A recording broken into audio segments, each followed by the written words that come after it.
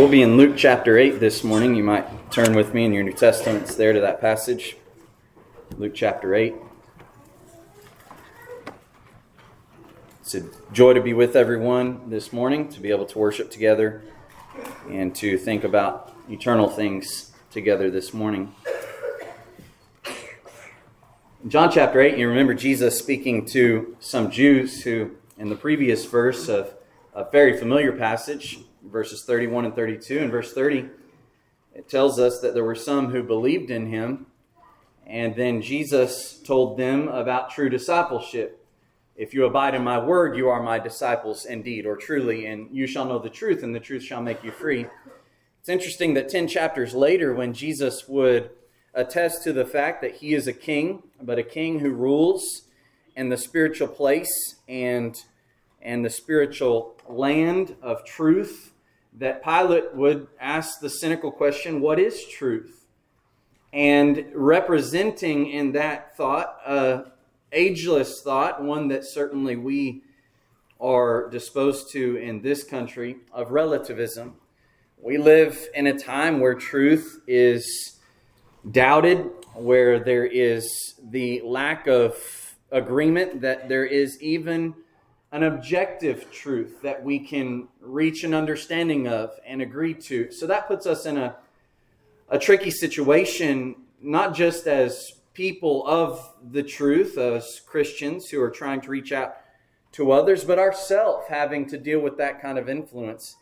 In Ephesians 5 and verse 17, Paul would say, do not be unwise, but understand what the will of the Lord is. And there is a question, even among saints, sadly, as to whether we can actually understand all the truth. Can we understand it alike is, I think, a silly question that has been seriously asked by some. And we know that if we understand anything mutually, we understand it alike. If we understand it differently, then we must not actually understand it, or at least one of us is off. And so for that reason, fundamental studies like the parable of the sower and a consideration of the nature of the gospel and the responsibilities of hearers is of paramount importance. And I want us, before going into this study of Luke chapter 8, to be encouraged, not just as those who may not have obeyed the gospel and are searching for truth and considering the way to salvation, but for those of us who are members of the one church, who have accepted the truth and applied it, that we would consider ourselves in this study, because this is not simply a call by Jesus for those who have not obeyed the truth yet to hear it and consider it seriously and to count the cost and to follow it, but also to those who are practicing disciples. And I think we see that in this parable. We need to take heed how we hear. That's what it boils down to. There in Luke 8 and verse 18, this is what Jesus would say. After he had called the people in verse 8, he who has ears to hear, let him hear. He would say, therefore take heed how you hear. And so it's obviously important that we hear, that the gospel would be preached to us, that we would crack open our New Testaments and consider the things of God that we're to observe even to this day. Our souls depend upon hearing the truth, but our souls depend even more so on how we hear the truth. The truth is important. The truth is powerful. The truth is perfect, as it is a product of a perfect mind, the mind of God. But it will not save the hearer who has not taken heed how he hears. And we see that demonstrated very vividly in the text of Luke chapter 8. Beginning in verse 4 of Luke chapter 8, Jesus speaks a parable that we're very familiar with, the parable of the sower. And we'll consider it to some extent this morning. But I want us to see the function of it, particularly in the context in which it is spoken. And you notice that beginning in verse 9. And we'll look at the parable like I mentioned briefly. But notice in verse 9, after he speaks that parable that we're familiar with, where a sower sows seed on various soils, and some it didn't do anything, some it did some good for just a little bit and then was taken away, and then on one soil it yielded a bunch of fruit. In verse 9, his disciples asked him, saying, what does this parable mean? And he explained, to you it has been given to know the mysteries of the kingdom of God, but to the rest it is given in parables. He explains that seeing they may not see, and hearing they may not understand. He's quoting there from Isaiah, the 6th chapter, when Isaiah is commissioned by God to go to a hard-headed people in Israel. And so after speaking the parable of the sower, his disciples ask an important probing question, and their question is, what does the parable mean? But it's interesting, in Matthew's account, in Matthew chapter 13 and verse 10, they asked a different question, and I don't think there's a contradiction here. You've got Matthew, by inspiration of the Spirit, recording one part of their question, and Luke recording another part of their question. Luke, they asked, what does the parable mean? We hear this parable, what does it mean? But in Matthew 13 and in verse 10, they said, why do you speak to them in parables? So what does this mean versus why are you using this kind of method in your teaching?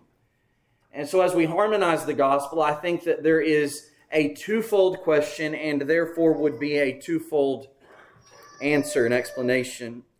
They are asking what it meant and why he's teaching in this way, and he would tell them what it meant. He would explain the parable beginning in verse 11 of Luke chapter 8. He'd do the same thing in Matthew's account. But also, I think he is at least implicitly giving an explanation, also explicitly by means of quoting Isaiah 6, why he's speaking in parables. And we see it in verse 10. In Luke's gospel, he says, to you it has been given to know, and we'll look at that in a moment, but to the rest it is given in parables that, seeing they may not see and hearing they may not understand. Again, quoting from Isaiah, the 6th chapter. There's also a difference here in the language recorded by Luke and Matthew, even in this verse. There in Luke's account it says, that seeing they may not see and hearing they may not understand. That's the Greek word hina, and it means in order that. And so here is something Jesus is doing to bring about an effect. In order that. I'm preaching in parables in order that seeing they may not see and hearing that they may not understand. And that may be jarring to us, but Jesus is using parables so that they will be incapable of seeing and understanding. But I think Matthew's gospel gives us a little better understanding of that, because in Matthew's gospel, in Matthew 13 and in verse 13, he says, I speak to them in parables because seeing they do not see and hearing they do not hear, nor do they understand. And in them the prophecy of Isaiah is fulfilled. And he gives a little bit lengthier quote of that, but it's the same thing we see in Luke's account. That's the Greek word hati, which is concerning that. It's what we know the cause to mean. And so Luke is saying Jesus is preaching in this way to cause something to happen. And Matthew's saying Jesus is preaching in this way because something has already happened. And so as the question was twofold, what does the parable mean? And why do you speak in these parables? The answer to the question, why do you speak in this way, is twofold. They don't want to see and they don't want to hear. So I'm speaking in parables so that they are incapable of doing so. You're not going to understand by accident, is what Jesus is saying. And so he's developed a way of teaching in eternity where he's going to give them the truth, but they will only be able to understand it if they want to understand it. And that's the key principle. Take heed how you hear.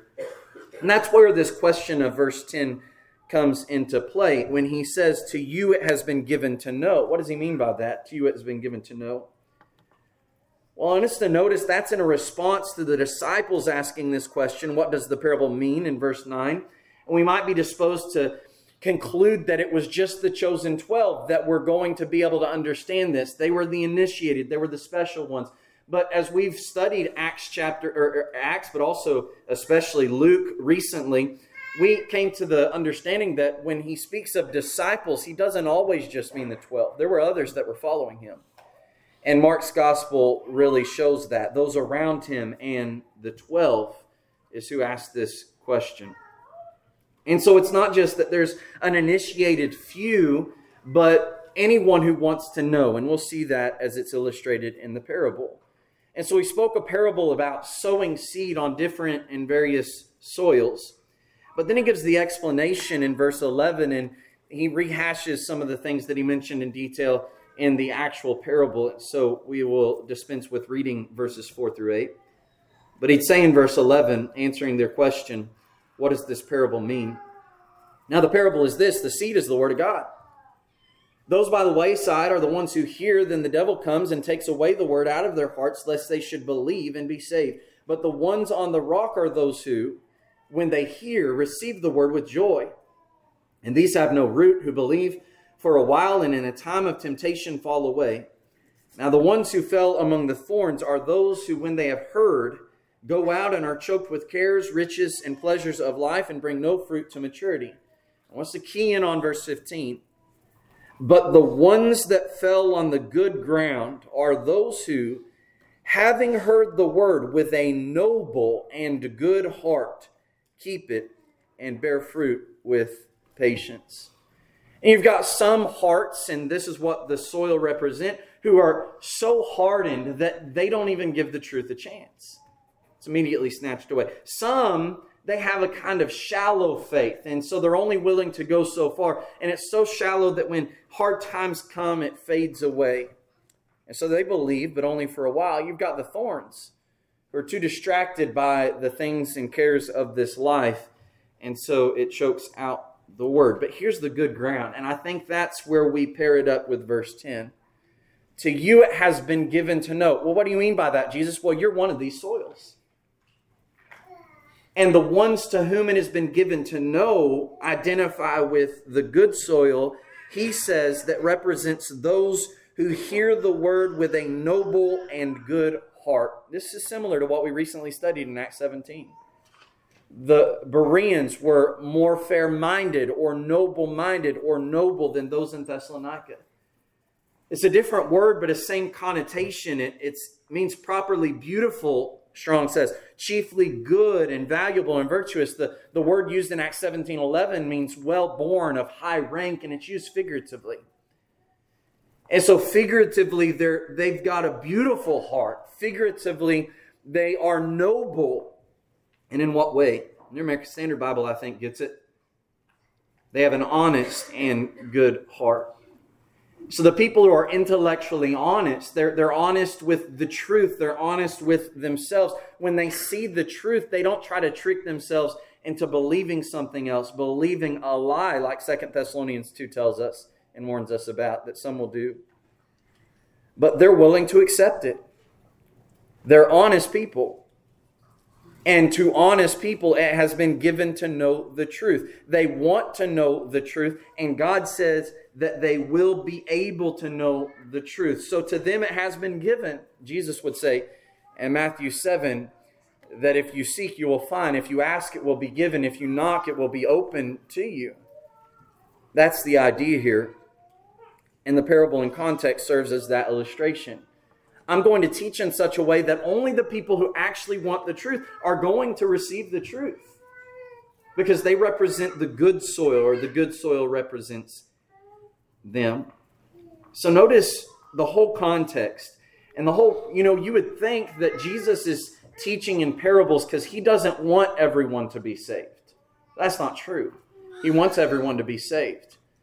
But based on the creation of mankind with free will, he's got to give them a choice. They're going to have to make a decision. They're going to have to count the cost and determine whether they actually want to follow the truth. And so I'm going to preach it in such a way that will weed out the good from the bad, that will show the honest from the dishonest. He's wanting us to know, but only those who want to know are going to know. There's plenty who try to trick others that they actually want to know. They don't really want to know.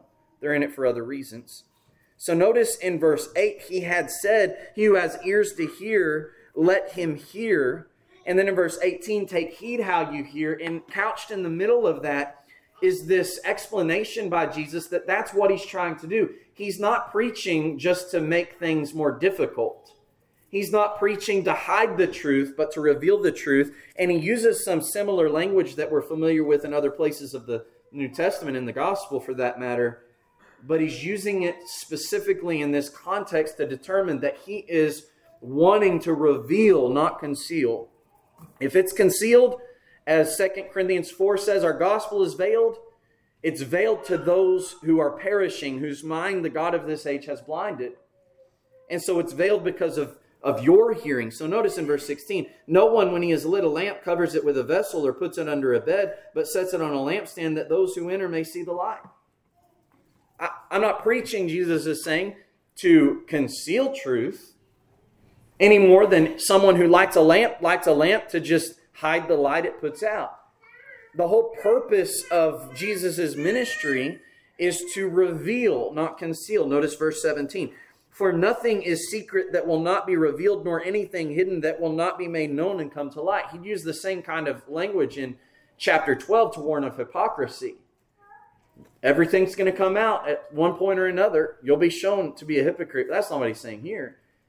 He's saying that there were secrets kept hidden from the beginning of the world that were intended to be revealed at the right time. And he's saying, now's the right time. I'm revealing the will of God from eternity, and I'm revealing it so that you can know it and you can follow it. That's why in verse 18 he says, therefore take heed how you hear. I'm wanting to reveal, and I'm revealing it in a way that anyone can understand, but only the people who actually want to understand will understand. And so it all boils down to our responsibility. That's the whole focus of chapter 8 in this section. It's our responsibility. There are people who want to place the blame on God, that it's just too difficult to understand. Why didn't God make it more clear in this particular topic or text? Why is he making it so hard? But it all boils down to whether we are fulfilling our responsibility. God is not the one who has caused problem. So he says, take heed how you hear. Do you want to be the ones to whom it is given? Do you want to be the ones with an honest and good heart? Do you want to be the ones who benefit from the saving nature of this message? Are you hearing so that it can save you? That's why I said this is not just for those who have not obeyed the gospel. It certainly is. But this is something for us as well, because you noticed that there were some who fell among soil where it sprouted and brought forth fruit, and then it stopped. And they faded away. But in verse 15, the one that fell on the good ground keeps the word and bears fruit with patience or endurance. And so this is for us as well. Are we taking heed how we hear? The responsibility is placed upon us. And he explains the consequences of not taking heed how you hear. He explains, for whoever has, to him more will be given. And whoever does not have, even what he seems to have, will be taken from him. You know, the Jews had, didn't they? The Jews had the law of Moses. In Romans chapter 3, it explains that they had a great advantage over the Gentile. Chiefly because to them was committed the oracles of God. You think they knew about God more than any other people in the world? Absolutely. But as soon as they heard with a biased ear and determined that they did not want the gospel that this man Jesus was preaching, even what they seemed to have was taken away from them. What benefit does all the Old Testament have if you've rejected the one it's pointed to? But brethren, we could say the same about ourselves. And so you have the truth. I've seen the one true church of the New Testament. I've seen the kingdom established. I've seen the entry, and I have submitted to it and gained entrance. Jesus said, I'm the door. John 10, I've entered by the door. I've put on Christ in baptism, and I've followed to this point. But now I'm hearing something that I've got to give up, or something I've got to change. I've learned that I've been mistaken about this certain topic or this doctrine or this moral principle. And now I've got to change it. But I don't want to change it. And we may convince ourselves that we're actually okay. And we've hardened our hearts. we've calloused our conscience, and we've not taken heed how we hear. But now even what we think we have is being taken away from among us. What good is everything else if you're not going to take the whole truth? So there's a lot at stake here.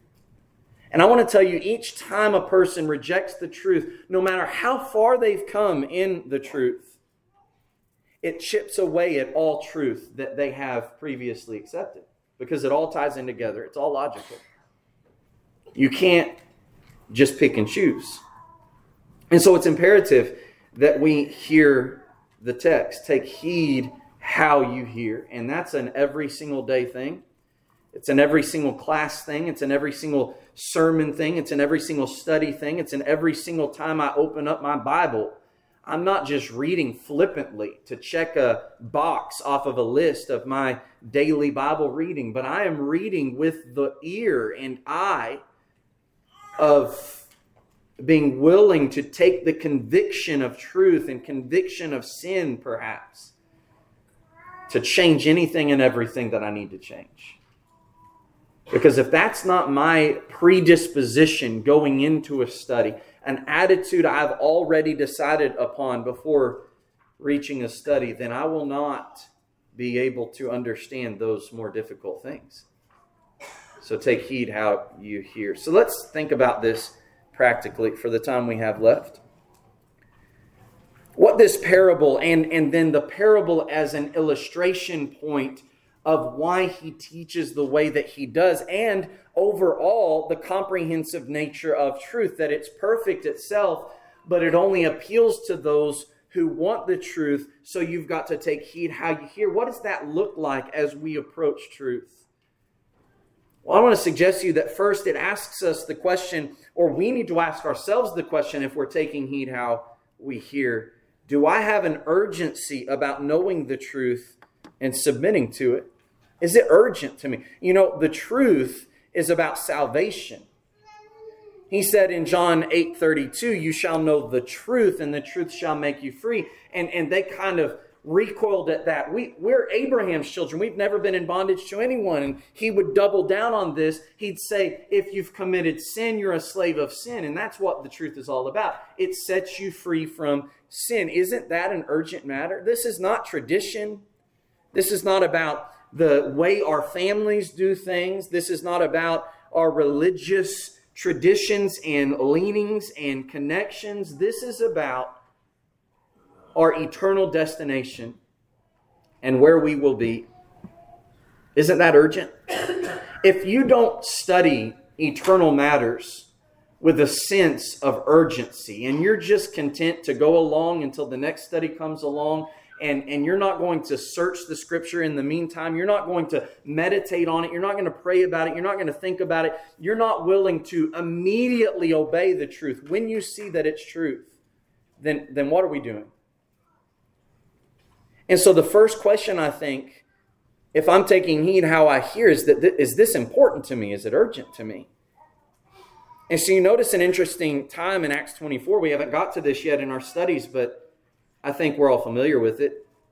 When Paul is in custody, and after some days, it says in Acts 24 and verse 24, Felix, the governor, came with his wife Drusilla, who is Jewish, and he sent for Paul and heard him concerning the faith in Christ. Now it tells us what Paul spoke about in general. He reasoned about righteousness and self-control and the judgment to come. Those are hard things to hear, especially for a man who Josephus records in history is in a relationship, a marriage with a woman who is actually one who belongs to another man. They're in an adulterous relationship, and Paul is talking about righteousness, self-control, and the judgment to come.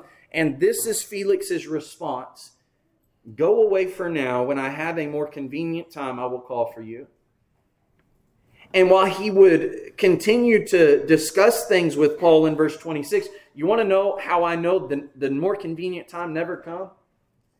He says that in verse 26, Luke records that he hoped that money would be given him by Paul, that he might release him. And so at first he may have had a true interest in the truth, but then Paul convicts of sin and demonstrates that we will be judged for our sins and the things we're doing in the flesh. and he says it's not convenient now. No wonder it wouldn't be convenient. I have no doubt that he loved his wife, but she did not belong to him. The marriage bond was not created by God because they were bound to other people. And so certainly the cost was great, but was this urgent to him about eternity? Evidently not. He says, I'll put it off. We can't put it off. Do we have an urgency about knowing the truth and submitting to it? Or do I intend to put forth the necessary effort to ascertain the truth? Or am I only desiring truth if it comes easy? You know, in Luke chapter 8 and in verse 9, the disciples said, what does this parable mean?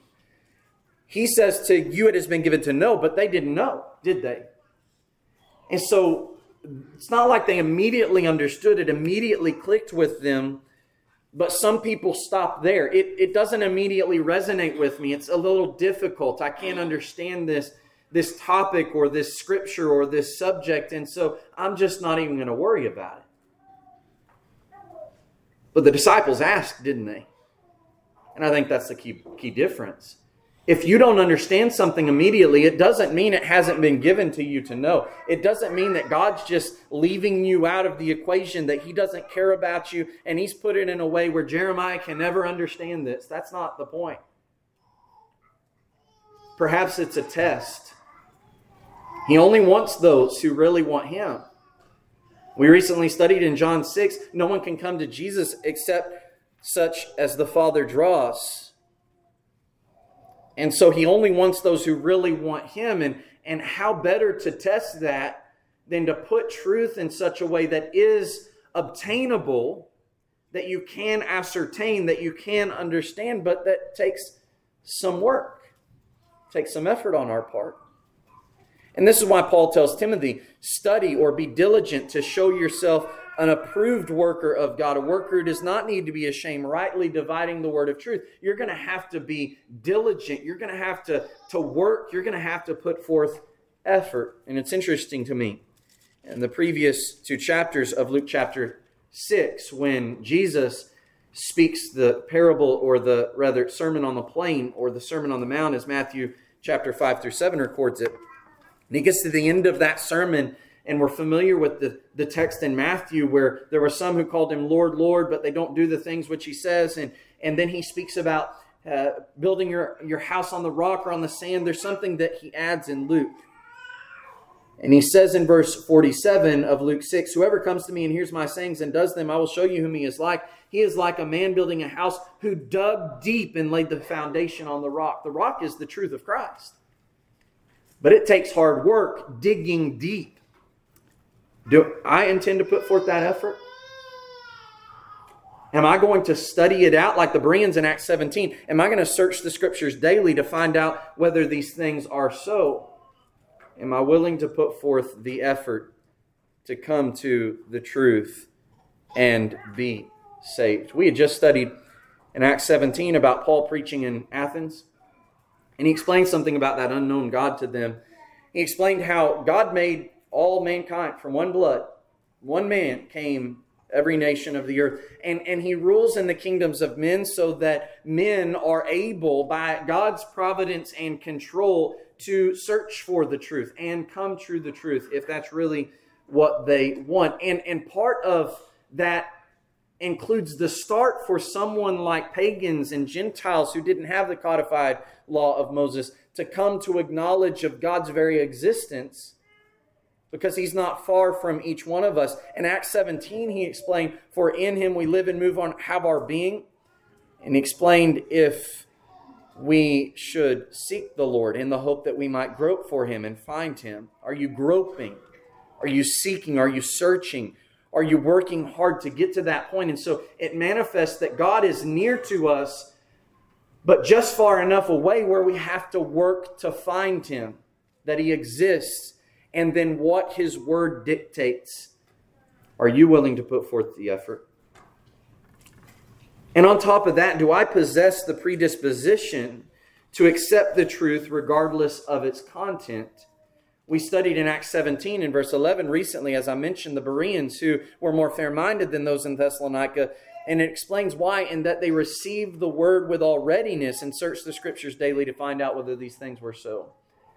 We talked a little bit about that word readiness. It's the Greek word prothumia. Pro is a forwardness and thumo is mind. And so when Paul and Silas preached to them, they had a forwardness of mind. And I think readiness is a good translation. They were ready. They didn't know what they were ready for. Not in detail. They were ready for the truth. These men claim to have the truth. I'm ready to hear it because I know I have the truth in the Old Testament Scriptures. And I'm going to search them. I'm going to vet what you're saying. I'm going to make sure what you're saying fits the inspired and perfect Scriptures. But I'm ready for the truth. That's the point. I may not know what it is that's going to be said to me, but I'm ready if it's true. James 1:21 says that we lay aside sin and receive with meekness the implanted word which is able to save our souls. It's that temper of spirit, meekness, prautes, in which we accept God's dealings with us as good and therefore without disputing or resisting. And so I'm not going to fight against God. And truth is from God. So if you show me that I've got to change and I verified to be the truth, I am ready to accept it. Do I intend to obey the truth? That's a good litmus test. And only you can know and God can know. But why are you here this morning? Do you really intend to obey? In Luke 6 and verse 46, Jesus said, "Why do you call me Lord, Lord, and not do the things which I say?" Why do you call me one with authority and come to listen to what I'm preaching if you have never intended to actually obey what I'm preaching? And I want to tell you something. If you're not willing to obey, if you're not intending to obey, this is some sort of social or intellectual exercise for you, and obedience is not really that important to you, you won't be able to understand the truth. In John chapter 7 and verse 17, Jesus explained, "If anyone wills to do his," that is the Father's will, "he shall know concerning the doctrine," his doctrine, Jesus' doctrine, "whether it is from God or whether I speak on my own authority." So the key to understanding and following Jesus is, do you want to obey God? Because Jesus is the only way to the Father. If you don't intend to obey the truth, you won't be able to understand the truth. Do I truly wish to follow God? And this comes into this as well. Or do I have ulterior motives in my heart? There's an interesting passage in Ezekiel, the 14th chapter, where you've got the men of Judah being addressed. It says in Ezekiel 14, "Some of the elders of Israel came to me and sat before me, and the word of the Lord came to me, saying, Son of man, these men have set up idols in their hearts, and put before them that which causes them to stumble into iniquity. Should I let myself be inquired of at all by them?" So he gives Ezekiel instruction. "Therefore speak to them and say to them, Thus says the Lord God, everyone of the house of Israel who sets up idols in his heart and puts before him what causes him to stumble into iniquity, and then comes to the prophet, I, the Lord, will answer him who comes according to the multitude of his idols, that I may seize the house of Israel by their heart, because they are all estranged from me by their idols." And that's why looking in the mirror is of paramount importance. Do I really want the truth, or are there ulterior motives? I want to be directed in the way I want to go. There's a reason why men and women claim to be of faith, claim to be spiritual, claim to be followers of Jesus, and are obviously walking in contradiction to the truth, yet maintain a confidence of standing with God. And it's because God has given them over to their desires. That's scary. Where we can become so hardened to the extent that we're not worried about our soul, and in fact, we're confident about our fellowship with God when we don't actually have fellowship with God because we had ulterior motives and God gave us over to them. I will answer them according to their idols. It's a dangerous game to play. Do I want the truth, or am I seeking validation for settled beliefs? And this is an extension of that point before. Remember when Jesus spoke the parable of the Good Samaritan, it came because of a question of a lawyer that said, "What shall I do to inherit eternal life?" And so he said, "What's written in the law?" And he mentioned loving God and loving your neighbor as yourself. But notice in verse 28, after Jesus had said, "You had answered rightly," do this and you'll live. He asked, who is my neighbor? But Luke records, wanting to justify himself, he said to Jesus, who is my neighbor? And so I don't actually want the truth. I'm seeking to be validated in my own understanding of truth, which is not actually an understanding of truth. Who's my neighbor then? Certainly he asked with ulterior motives in his heart. And only two more questions. Do I have any reservations before hearing the truth, which I have predetermined will take precedence?